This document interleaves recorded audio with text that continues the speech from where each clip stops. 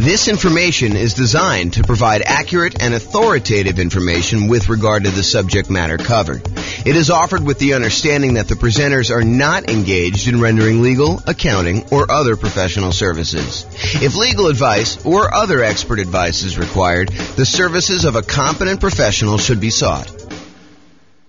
Welcome to the Las Cruces Real Estate Investing and Real Estate Financial Planning Podcast. Learn all about investing in real estate in Las Cruces, New Mexico, with a combination of real estate financial planning and modeling with numbers specific to Las Cruces, plus syndicated, more generalized recordings of live and pre-recorded real estate investing classes, not all of them specific to Las Cruces. Be sure to stay tuned after the podcast for a message from our sponsors. Well, good morning and welcome, everyone. I am James Orr, and I'm super excited about this morning's class. I don't know why, but I've been anticipating this one for a little while. I kind of prep for classes about a week ahead of time. That's about how far out I plan on what I'm going to be teaching. But this one I've been looking forward to. Today we're going to go over: is it better to put 5% down or 20% down when buying rentals? And I know some of you are like, James, this is a stupid class. It's obviously better to put 5% down. And the other half of you are like, I thought he was going to say 20% down because I think that is true. It's this really interesting phenomenon where I don't know if this is an actual psychological principle, but I believe it is an actual psychological principle. And this is the principle. You have a belief, and maybe you're an expert at your own local real estate market, and you've done this math before. You've actually gone through and said, what if I put 5% down and I bought properties for the next, 20 years or so in my local real estate market? Or what if I put 20% down and I bought properties for the next, 20 years or so in my local real estate market? And you prove to yourself conclusively that it is better to do one or the other. The challenge is it is not universally true. And that is what we were going to find out today as we go through the class. Is it better to put 5% down or 20% down when buying rental properties? That some of this is market dependent. And in case you're already trying to jump to the punchline and say, oh, it's obvious, what's one strategy works better in less expensive real estate markets, and this other strategy works better in more expensive real estate markets, I will tell you that is not true. Oh my gosh, that's why this class is amazing. So I'm super excited. Let's jump right into it because I got a lot to cover. And I've never done a class with this sort of format and outline. In fact, I made some of these new comparisons super recently. And so some of this stuff's going to be new. Some of the stuff you may have seen early previews of, depending on how many classes of mine you've watched. But this is all brand new stuff. So, all right, a little backstory. So after I decided to take sabbatical, must have been 3 years ago or so now. I don't know, whenever it was, 2.5 years ago.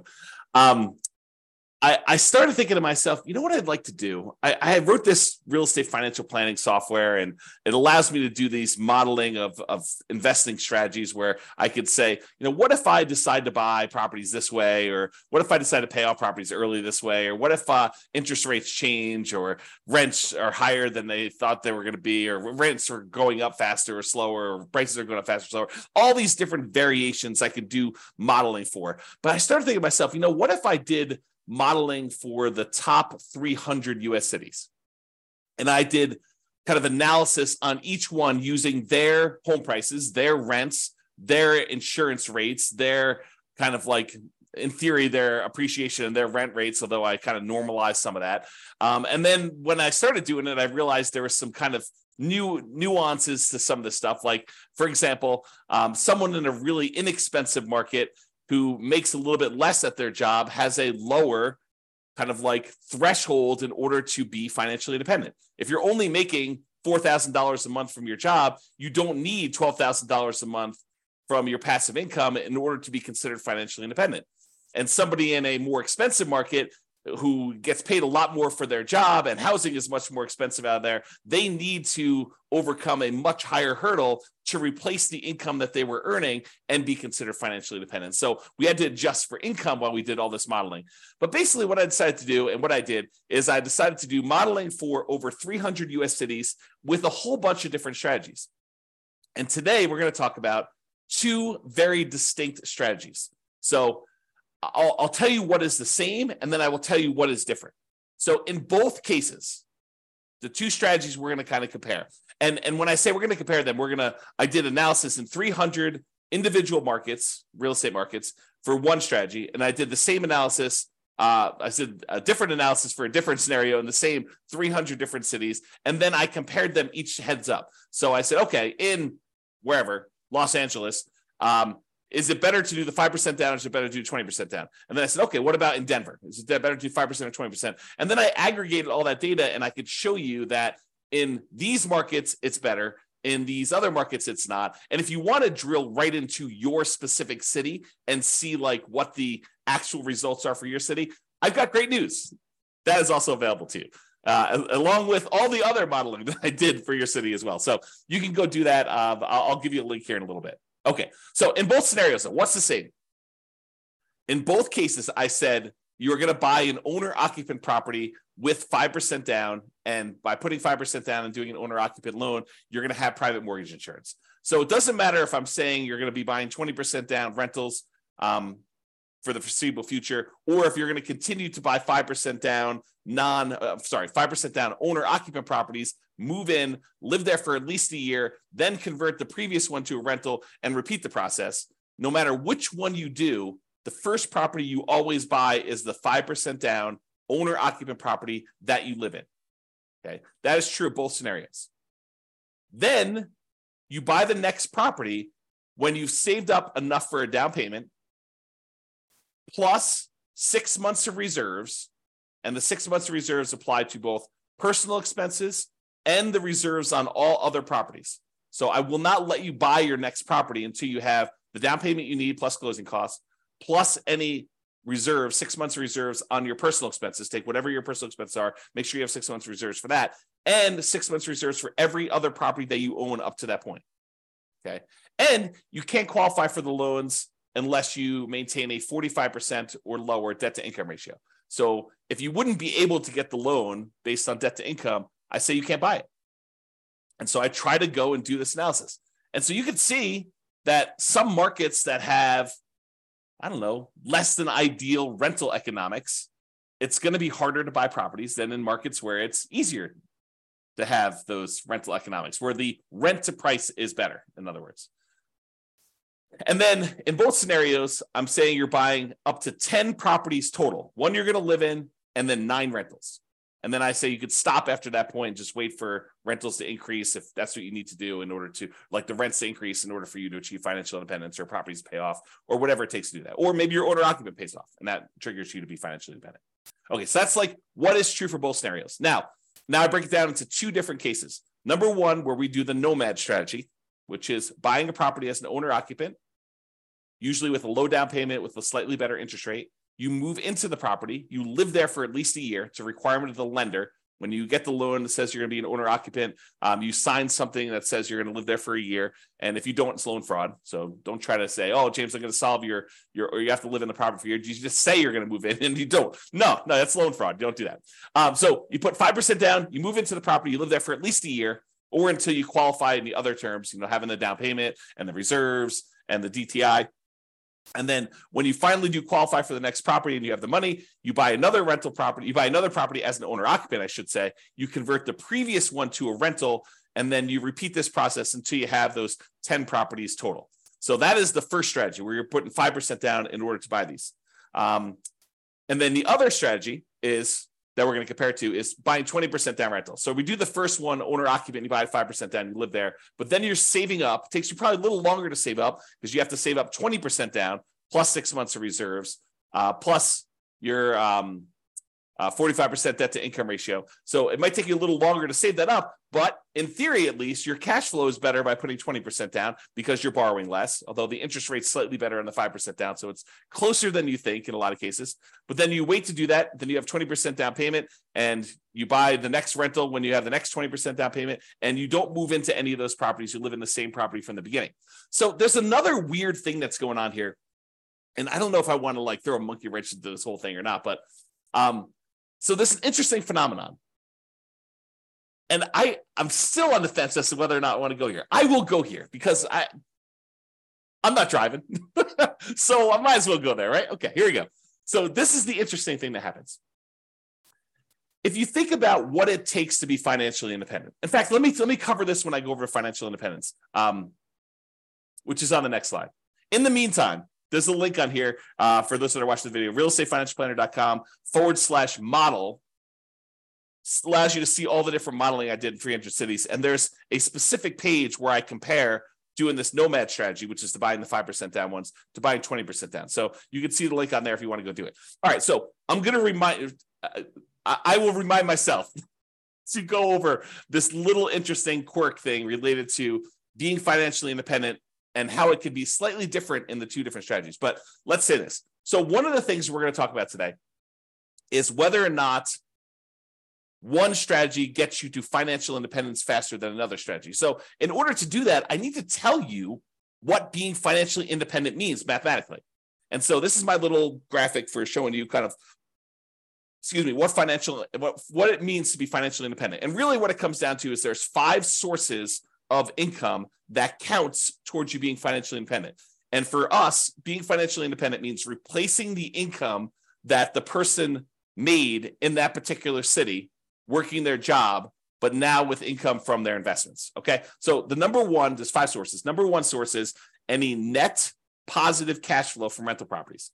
This is the cash flow after all of your expenses. So all the income from the rental properties, rent, and anything else you have. If you had laundry income or rent from a garage that you were renting out or an RV space that you rented out that you were getting some extra cash flow from or anything like that, or all the income coming in from the rental property minus all the expenses, including vacancy, the principal and interest on the loan, any taxes, PMI, if you've got PMI, private mortgage insurance, any type of insurance payment on the property, any maintenance, any management on the property, all of those are expenses. So the difference between all of the income and all the expenses is your net positive cash flow. That contributes toward whether or not you are financially independent. That net positive cash flow number, if that exceeds how much you are making from your job, then you're financially independent. I assume you quit your job and you can go on from there. So that's kind of like the trigger for that. So that is one of 5 sources. So that source, plus if you happen to have any extra money invested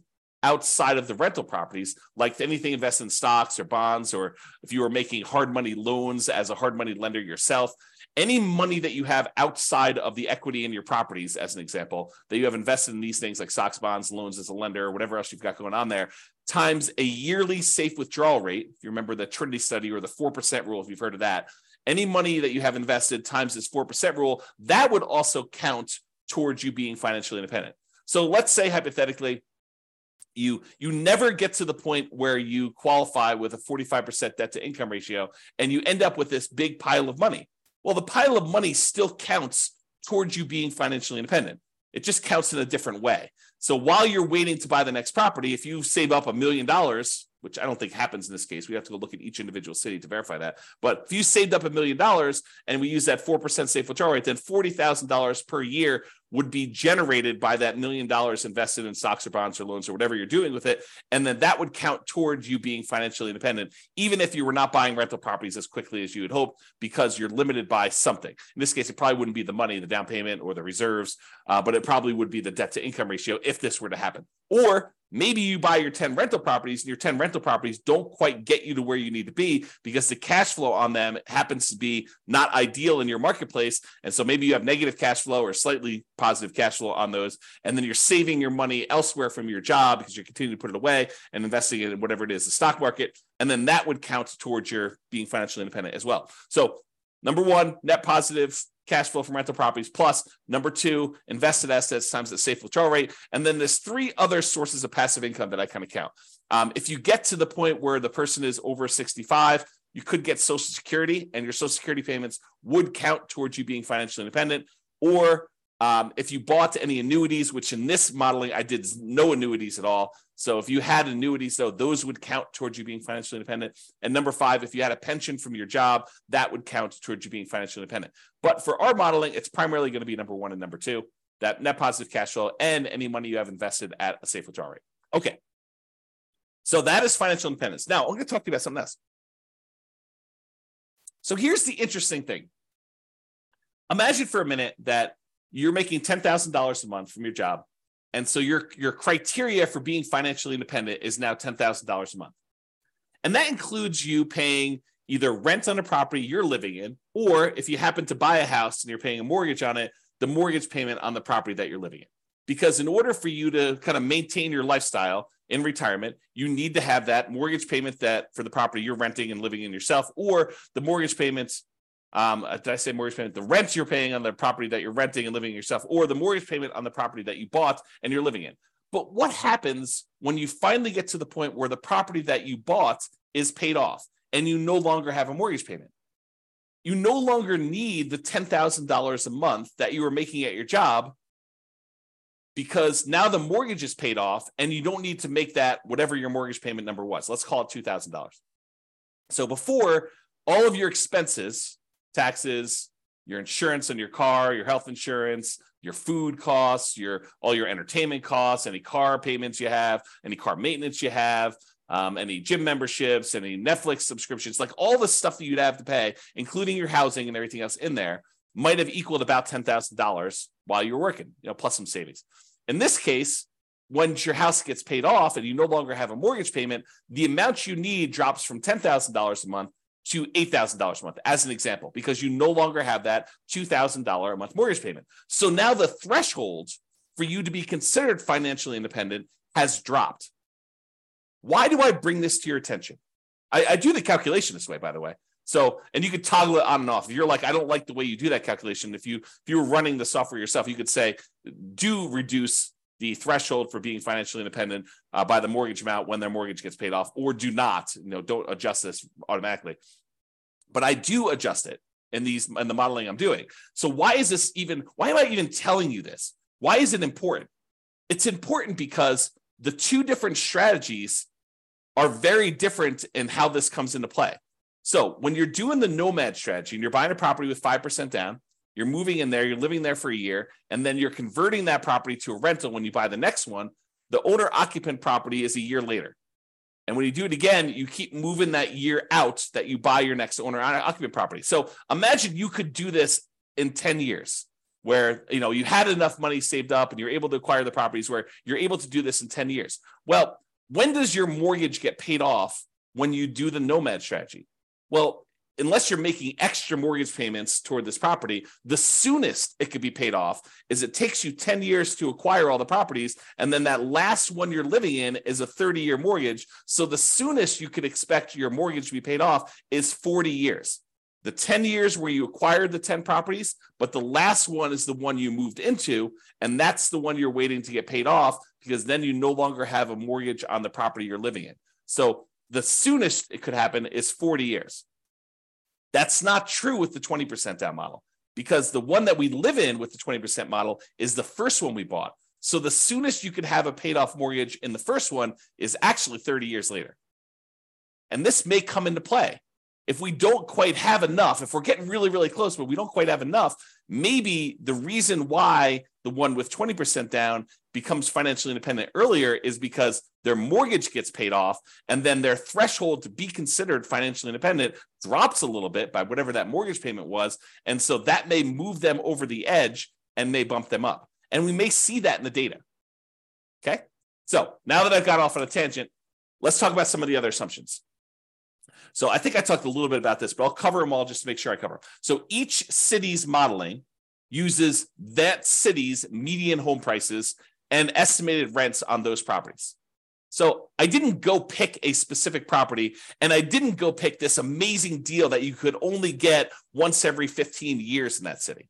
What I did is I said, look, what's the median home price there? And let's start sort of there. I don't want to be buying the absolute cheapest stuff on the market. That's kind of silly. I don't want to be buying the most expensive stuff on the market. So let's sort of pick the median most price of houses out there. And as soon as I tell you this, some of you are like, that's ridiculous. That's a ridiculous assumption for you to go use a median home price and estimate rents. I never am buying the median home price as an investment in that marketplace. And I would agree with you. I would say to you, I think that's true for a lot of folks. And so our modeling is sort of like a baseline for how this city might do. You should expect to pick better properties that are probably a little bit lower than the median and that have really good price to rent ratios. So it should improve from here. This is sort of like if you did this and you didn't do it amazingly well, as kind of a starting point. And I do other modeling where I say, look, we're going to buy, 10% discount from the median. And I'll probably do some additional modeling where we do even more distinctions about doing that. And we apply some of the 88 strategies to improve cash flow in order to improve on that. So on all these models that I did not apply any of the 88 strategies we have to improve cash flow on these. So these are not like optimized plans. They're sort of like baseline, doing the median, doing what a typical rent might be on a median price property, which may not be ideal. I grant you that. Okay. The next assumption, the job income does vary based on the city. We don't assume that someone living in Los Angeles earns the same as someone living in Mobile, Alabama. We just don't do it because it's not reality. Most people getting jobs in Los Angeles are going to have a higher wage than someone living in Mobile, and the properties are more expensive in Los Angeles than they are in Mobile, and so they really do need that to be able to qualify. So the job income varies based on them being able to afford a property in that marketplace. I say, look, you need to have the same income in order to be able to qualify for a loan. Otherwise, there may be cities where I say they're making $10,000 a month, but $10,000 isn't enough to qualify to even buy a median property ever. So I limited that by saying the income you need says that you can qualify for a property, okay? Which means now that they need to replace that income in order to be financially independent. So because I gave them the boost to have a higher income to be able to afford to buy a property, now I say you gotta actually meet that threshold in order to be considered financially independent. So cities that have higher income also need more passive income, more investment income, more rental income to be considered financially independent, in case I was not clear about that. And we assume, the other assumption we have, is we assume that everyone starts with just enough money in down payment to buy that 5% down owner-occupant property with closing costs, which I assume to be 7% of the price of properties in their marketplace with a minimum of $10K.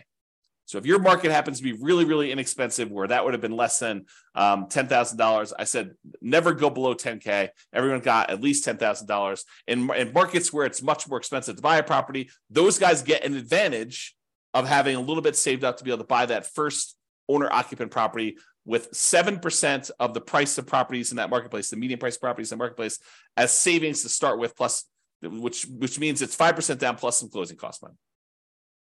And then interest rates are, as of right now, 6.5% for owner-occupant purchases with 5% down, plus a separate PMI, and 7% for non-owner-occupant 20% down purchases with no PMI. So I do penalize non-owner-occupant loans, which is the reality. So if you were going to go get an owner-occupant loan with 5% down, you'd be paying about 6.5 in our marketplace, a little bit higher, a little bit less, depending on when you time it. And I will change this over time and rerun the analysis. And then the non-owner-occupant guys are paying 7% for the 20% down, and they do not have PMI. A point on things changing over time. So I'm going to show you numbers from today. But if you come back, if you're listening to this recording after the fact, you may go to the page where you could see the details and the assumptions and the new modeling, and you may see all the numbers different than what I said. Why? Because if I come back in here and I adjust all the interest rates for all the things and rerun them, then they may be different. Some cities maybe do better, some cities may do worse. Or if you come to me afterward, you said, hey, James, I saw your presentation, and I'm going to ask you to do this for me at the end, but hey, I saw your presentation. I happen to live in Atlanta, And I've improved numbers for you using Atlanta, not ones where it's like I'm doing an amazing job and I'm able to get these like once in a lifetime deals, but deals that people can consistently buy in Atlanta. And it's not the median price and it's not the rent you might expect to get on the median price house there. It is 25% below median or 20% below median, or whatever your numbers happen to be. And these are better estimates of insurance, better estimates of taxes. And so I can go ahead and give you better numbers for Atlanta. And so the Atlanta numbers may also change, which could change my numbers for like what percentage of these do better and what percentage, how much better they do. And so if you happen to be in a city and you have improved numbers for me, reach out. Let's improve the numbers. We'll improve the modeling, and I'll redo all of the modeling for that city. So you tell me the new numbers, and it goes. I basically have a database, and then it reruns all the data from the database and creates all the comparison models for everything. We can do that for a city, okay? And one of my last assumptions is I did model this out for 100 years. And you might say to me, James, come on, 100 years? Why are you doing 100 years? Well, I was doing 60 years because I thought that was a much more reasonable time frame. But then some things were happening where people were not becoming financially independent in that 60-year period. And I thought to myself, well, what if it was at 60 years and 1 month that they became financially independent? So I was like, well, I'll just extend that a little bit. Maybe I'll do 65 years. And eventually I got to the point where I kept doing that. And I was like, why don't I just do 100 years and see who becomes financially independent in 100 years? Yeah, if it gets really, really far out, it's probably not going to be realistic to think about somebody becoming financially independent 92 years out. But I do run it that far out so that you could see what happens as an example. Okay. Now, if you want to see all the details of what I'm talking about, if you go to realestatefinancialplanner.com/model, you can either pick from a whole list of comparisons, what's better, 5% down, 20% down, which is what we're doing here, or 20% down versus 25% down, or, paying PMI up front versus not hiring a property manager versus not hiring a property manager. So there's all these different kind of comparisons I'm doing on there, or pick your specific city and drill down into all the different modeling I did for your specific city. You can do that. Go to realestatefinancialplanner.com/model and you can see that. Now, I have to warn you, I sometimes wonder if I should lock down this analysis and make it only for clients. Right now, it's all open, but there may be a point in the future where I lock it down. I say, look, doing this modeling, the people that are supporting us financially, maybe I should reward them with some extra stuff. And so that may change in the future. As of right now, it's completely open. All right, with that being said, let's jump right into the data. So there's primarily two things I'm going to be looking at. Although I do look at some other things like risk too, which is fascinating. Like certain strategies, they may be faster, they may give you a higher net worth, but they're riskier, and you may not want that extra level of risk, which totally fascinating subject. Might have to do some deep dives on that. All right, so the two primary ones I'm going to discuss, though, two primary measuring metrics, the kind of things I want to measure here are how fast they get to financial independence, how fast they are, the passive income they've got coming in from the rental properties and any money they've invested times the safe withdrawal rate, or any of those other passive incomes like annuities, Social Security, or pensions. Like how fast do those get them to the point where it replaces their income? And secondly, net worth. Because you may say, look, I didn't technically get to financial independence, but after 50 years, I have $14 million in net worth. I can live off that. I may be dipping in more than the 4% safe withdrawal rate, or maybe my cash flow from rental properties wasn't good enough, but I could just sell the rentals, take all the money and do that, which leads me to another comment about this. I am not doing any optimization. There are strategies where you buy more properties than you need and you sell off some of them to pay off the remaining to improve your cash flow enough where that will trigger you being financially independent. I did not do that here. And that is a legit strategy for doing this. Or there are some strategies where you buy enough rental properties where eventually you get to the point where the equity in the properties, after all your expenses selling them, could be sold, invested in something like stock market and use a 4% safe withdrawal rate, and that would trigger you being financially independent. Or maybe taking some of the extra cash you have on the sideline and paying down the mortgages that you have, paying them off, using that money, and that might trigger you being financially independent faster than these ones. This is sort of like plain vanilla versions of 5% down nomad or 20% down non-owner occupant. So with these plain vanilla versions, that's what we're covering today. All the additional modeling I do later, where I talk about, should you do this versus this, and how much difference does that make? We're going to go over all that over time, not today, but that will be addressed and discussed, and we'll kind of get there. Okay, so I told you there were two things we're measuring: when financial independence was achieved, and I usually measure that in months, and then your net worth, which I measure in dollars. So let's jump into it. In the baseline Nomad model, which is putting 5% down, 17 of those did not technically achieve financial independence in that 100-year period, but they still had significant net worth. But 17 of the 300, I think there's 305, but it's just over 300 U.S. cities. So 17 out of the 300 or so that we have there never technically achieved financial independence. They have significant net worth, but they didn't achieve financial independence. In the 20% down group, of all the analysis we did for the 20% down group, 22 of those didn't achieve financial independence in that 100-year period. Again, they had significant net worth as well, but there were a certain number that just never quite got there. Rough markets where it's really hard to make rental properties work. So, a little bit less than, I guess it's probably about 5%, a little bit more than 5% or so. If you think about it as a percentage of the 300 cities, it was really, really hard to make the economics work in that marketplace. Now, as another side note, the people buying 20% down non-owner occupant properties, they could have just as easily said, look, I'm saving up my money. Why don't I go buy rentals in a property where the economics do make sense? I could have bought properties in a property where cash flow made a lot more sense than buying in the market where it's really, really hard to make cash flow. I didn't model that, but that's a reality, right? You can't quite do that with the Nomad strategy because you're putting 5% down and you're moving into the properties and living there. Unless you plan on living in the other city, you're not going to be able to do it remotely, right? But the 20% down one, you could have, okay? There were 17 cities where both of them never achieved financial independence. So all 17 of the ones where Nomad didn't work, it didn't work for 20% down either. And then in addition to that, there were 5 more with the 20% down where that didn't work. And these were markets where it was exceptionally hard to make real estate investing work with our current assumptions.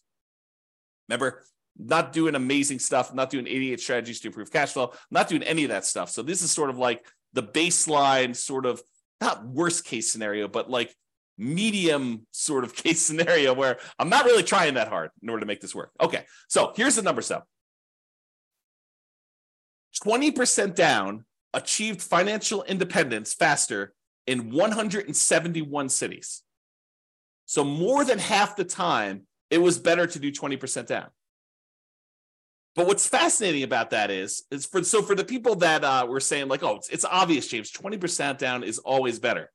You feel vindicated. You feel like, yeah, see, James, 171 cities. Well, not so fast, because 97 cities, it was faster to do Nomad. Mind exploded, because it's crazy to think about this. There are some cities where you would be better off doing 20% down, and there are some cities where you would have been better off doing the Nomad strategy in order to achieve financial independence faster. And in 37 cities, it didn't make any difference at all. It was exactly the same amount of time, whether you did 20% down or 5% down. So in 37 cases, it didn't matter. You could have chose whatever you want to. So about 10% of the time, a little bit more than 10% of the time, it didn't matter which one you choose. Pick either one you want. But in 171 cities, a little bit more than half the time, you would have been better off doing 20% down. In about a third of the cases, you would have been better off doing Nomad. That's crazy. That's really crazy, right? This is the same data broken out a different way. So the red sections show you how many of the cities achieve financial independence in this sort of time frame. So there were about 5 Nomad cities where people were doing the Nomad, that they achieved financial independence in less than 100 months. Only took them about 100 months to be financially independent doing the Nomad strategy in that particular city, which is crazy. But there's only 5 cities like that. There were about, I don't know, whatever this is, 13 cities where it took just over 100 months, probably in the 100 to 150 months. And then there were 15 cities where it was in that, I don't know, 130 to 160, 130 months to 160 months. So about 10 years to whatever that is, 14 years, somewhere in that ballpark for doing that. And then it kind of goes down a little bit and then it kind of goes up here. But there's some other stuff here. So remember what we said with the Nomad, the fastest they could actually pay off a property would be about 40 years.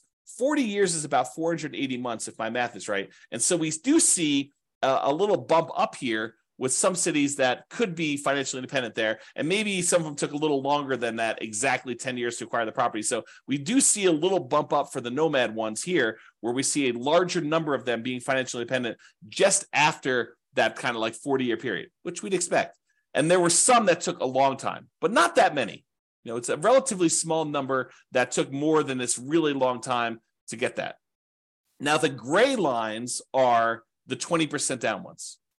So similarly, there were 5 ones who were putting 20% down. They achieved financial independence really, really fast. Less than probably 5 years. Their requirements weren't that hard to be financially independent doing that. And then there are a whole bunch here that kind of like increased over time, and you can see where they are. Now, just visually looking at it, it's kind of hard to do, but visually looking at it, it almost looks like 20% down shifts a little tiny bit to the left. So my gut feeling, just glancing at this and not doing any math on it, and I could be totally wrong about this, it seems as though 20% down is the tiniest bit faster, the tiniest bit shifted to the left, where we front load like however many months it takes to be financially independent. All right.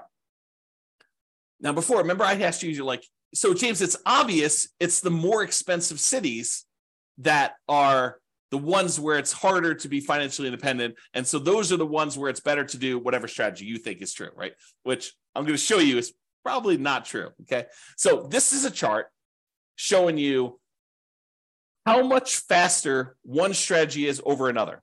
And so I'll describe what's going on here by taking like one dot here. So let's just take this dot. So in this city, because it's green means that 20% down was better by that many months. So in this dot, putting 20% down was about a little bit less than 50 months faster, a little bit more than 4 years faster to do 20% down than doing Nomad.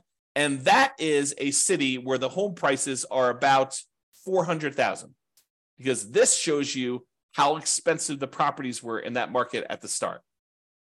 So the dots that are over here are expensive markets.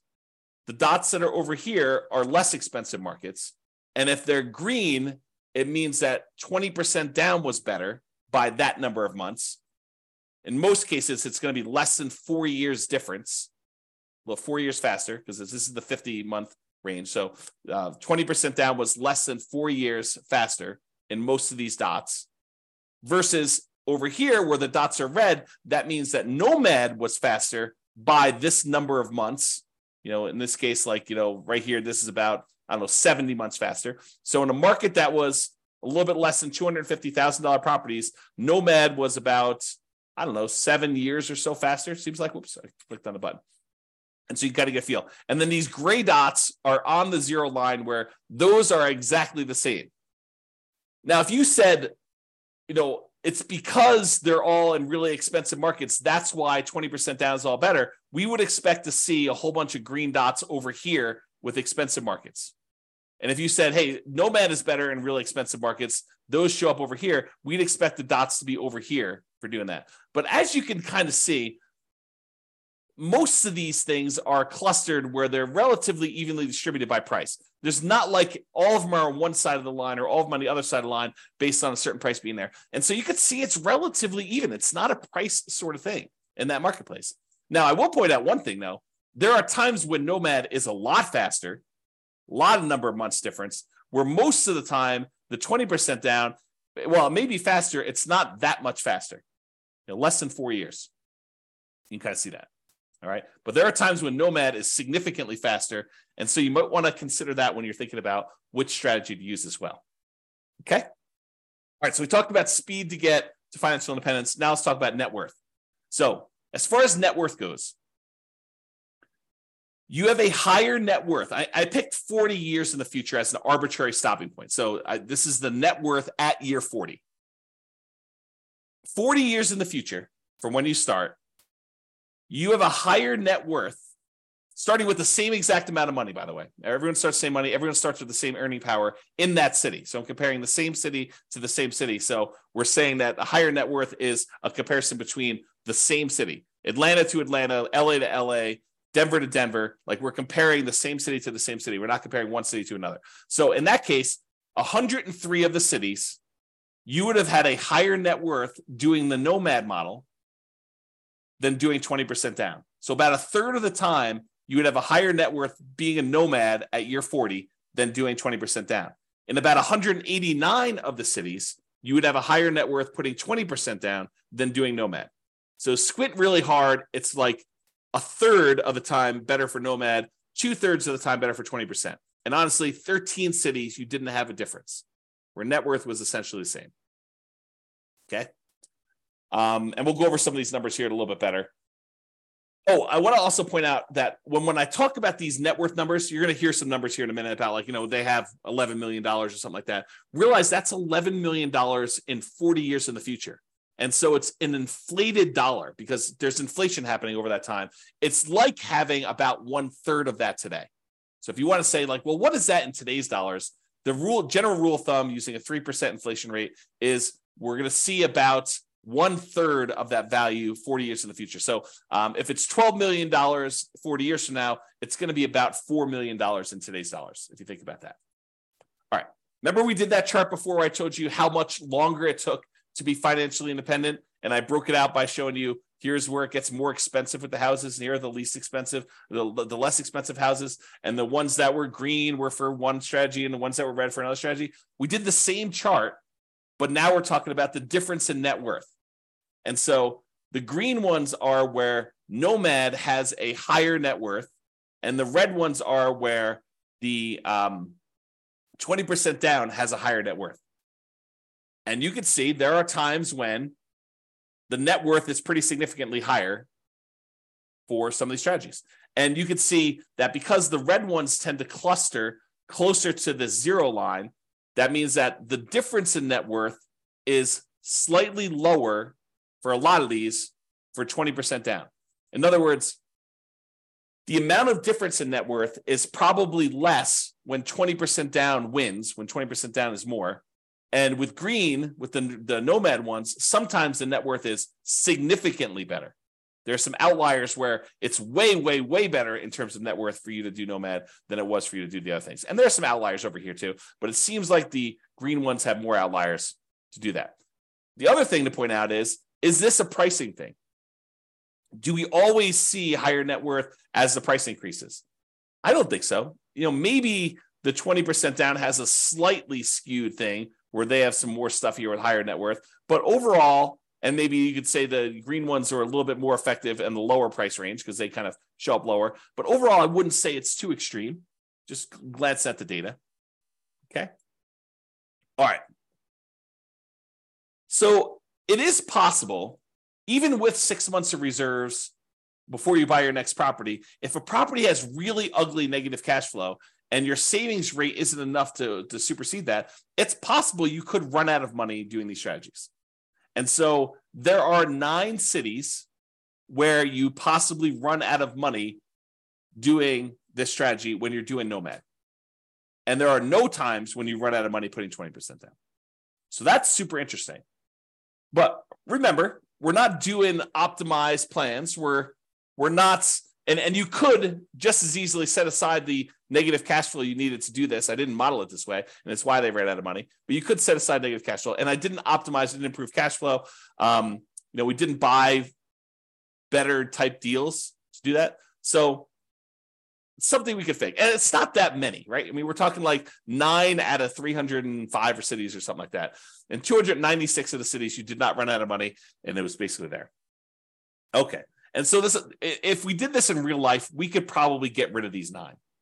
But because I modeled them and I did just really, really fixed programmatic investing strategy, that's why you ran out of money. Okay.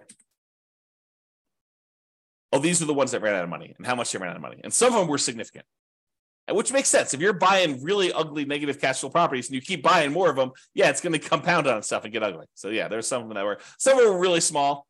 Some of them were relatively small. Some of them were medium size, and one of them was really ugly. Okay. Most of them were this gray line where they were not running out of money. Everything was the same. And it tends to be more expensive properties, clustering around this 1.5 million and up range. So in markets where it's much more expensive, it's much harder to make the positive cash flow work. Those are the ones we're seeing that with. Although there were a couple down here where you just had ugly ratios. And this could be another situation where, I'm using numbers that I think are realistic, but I'm not an expert at whatever city they are. I don't even know. But, I'm not an expert at whatever city. And you look at my numbers, you're like, James, no wonder why your numbers aren't working. Your rent is about 20% low. Okay, well, tell me that and we'll fix them. All right, here's the summary. I break down the summary in two ways. I look at what the average was for all 300 cities, and then I also look at what the median was. So the average is you take all the numbers, you add them together, you divide by however many there were, 305 or something like that. The median says, okay, stack all the numbers so that the lowest number is up here, the highest number is down here, and pick the middlemost value.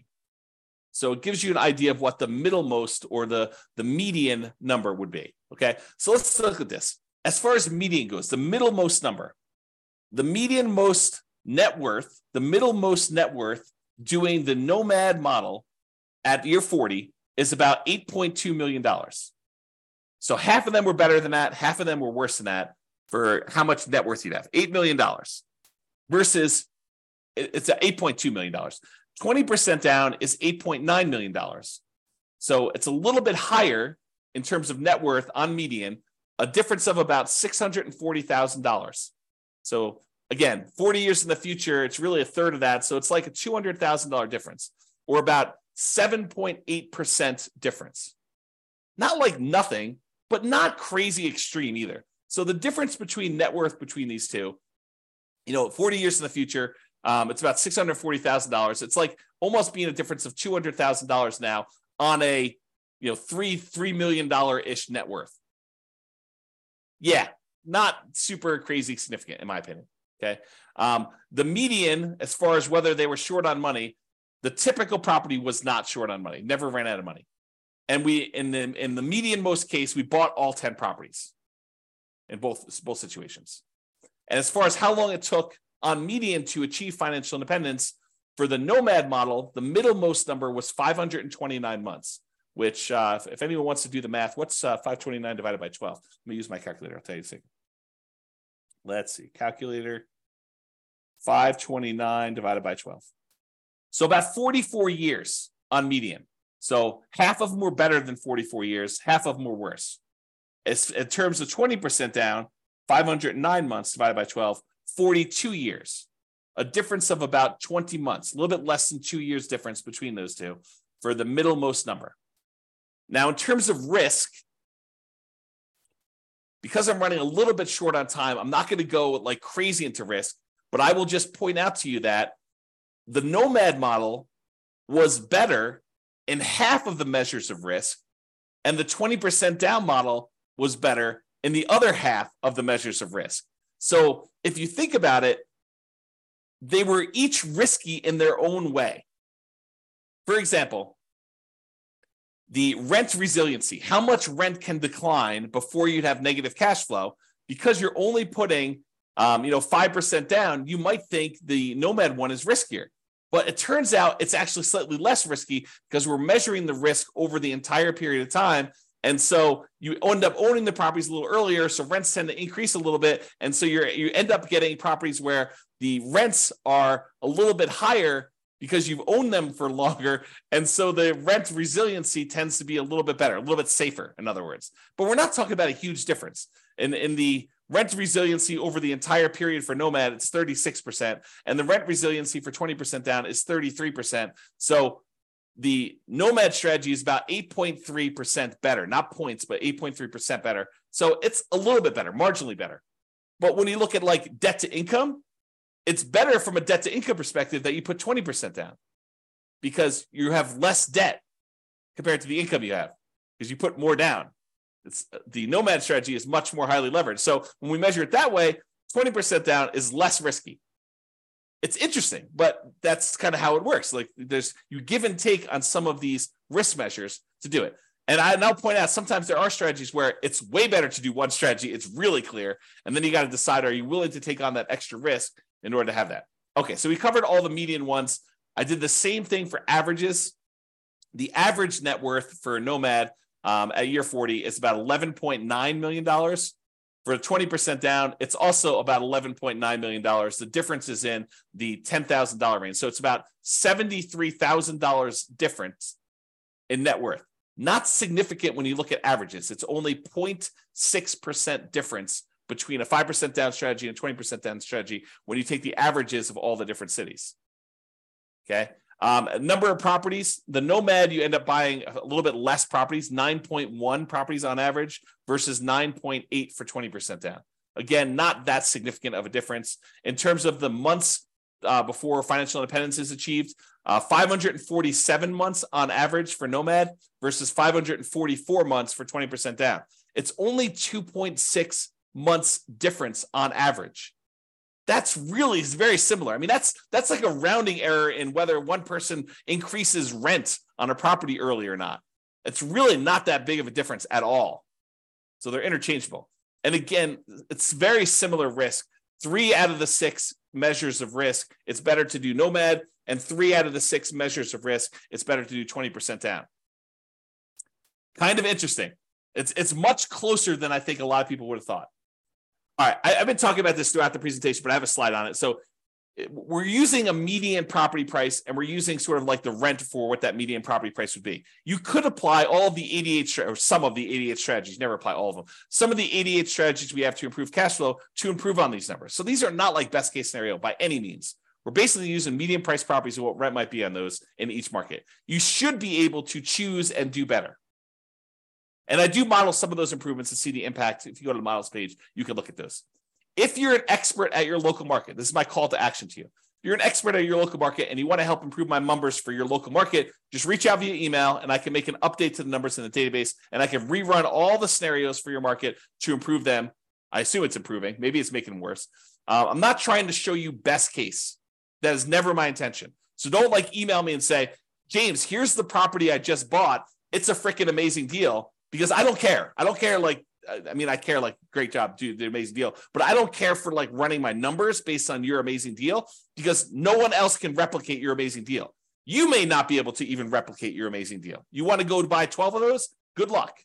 And that's the problem. I don't want to use like these amazing best case numbers because I don't want it to be like, hey, James, where can I get the deals you're showing on the website? Because those are crazy good numbers. And I would buy those all day long if I could find them.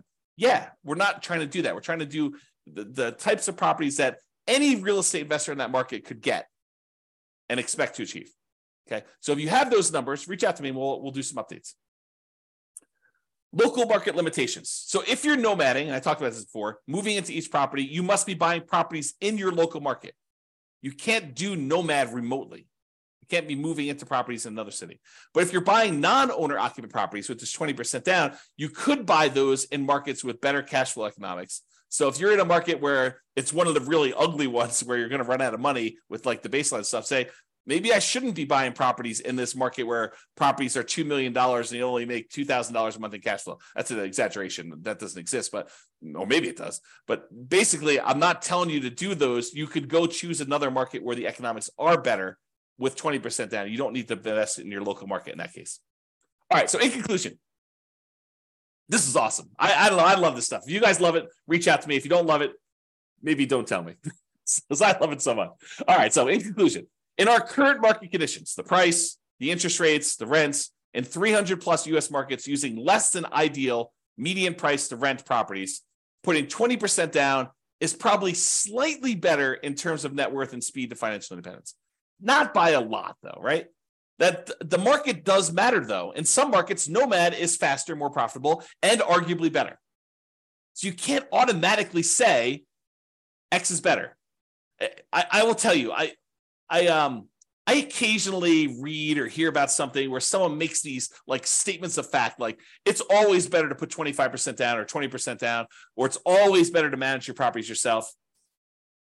I don't know. There's a lot of things in life that are not as like clear, clean cut, perfect lines. it's universally better in all situations. I think there's a lot of nuance. I think that's part of what I like about this class is it shows you that, hey, sometimes it's better to nomad. Sometimes it's better to do 20% down, and your market may have an impact on that.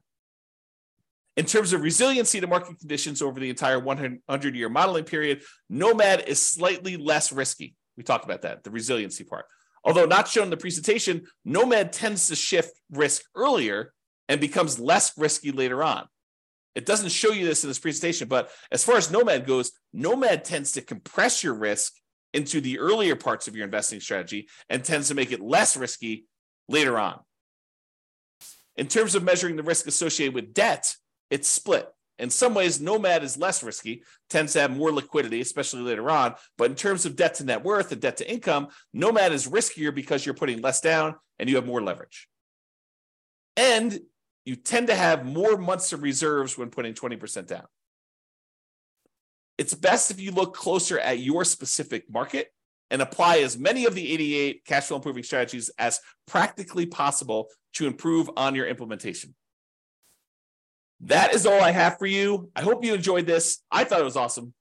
I enjoyed kind of doing classes like this. You probably should expect some more of these where I kind of compare lots of different strategies over time and we kind of deep dive in this. But in addition to that, go dive into your own specific market to see how this all plays out and look at the analysis. And if you need help with stuff like that, reach out to me via email. All right. That's all for now. This has been James Orr. Bye-bye for now. With home prices up, mortgage interest rates up, and rents up, but not quite enough to counteract the higher prices and interest rates, cash flow on rental properties in Las Cruces is harder than ever. Book a call with the Real Estate Financial Planner to apply our proprietary 88 strategies to improve cash flow on your rentals. See the show notes for a link to schedule your call and improve your cash flow today.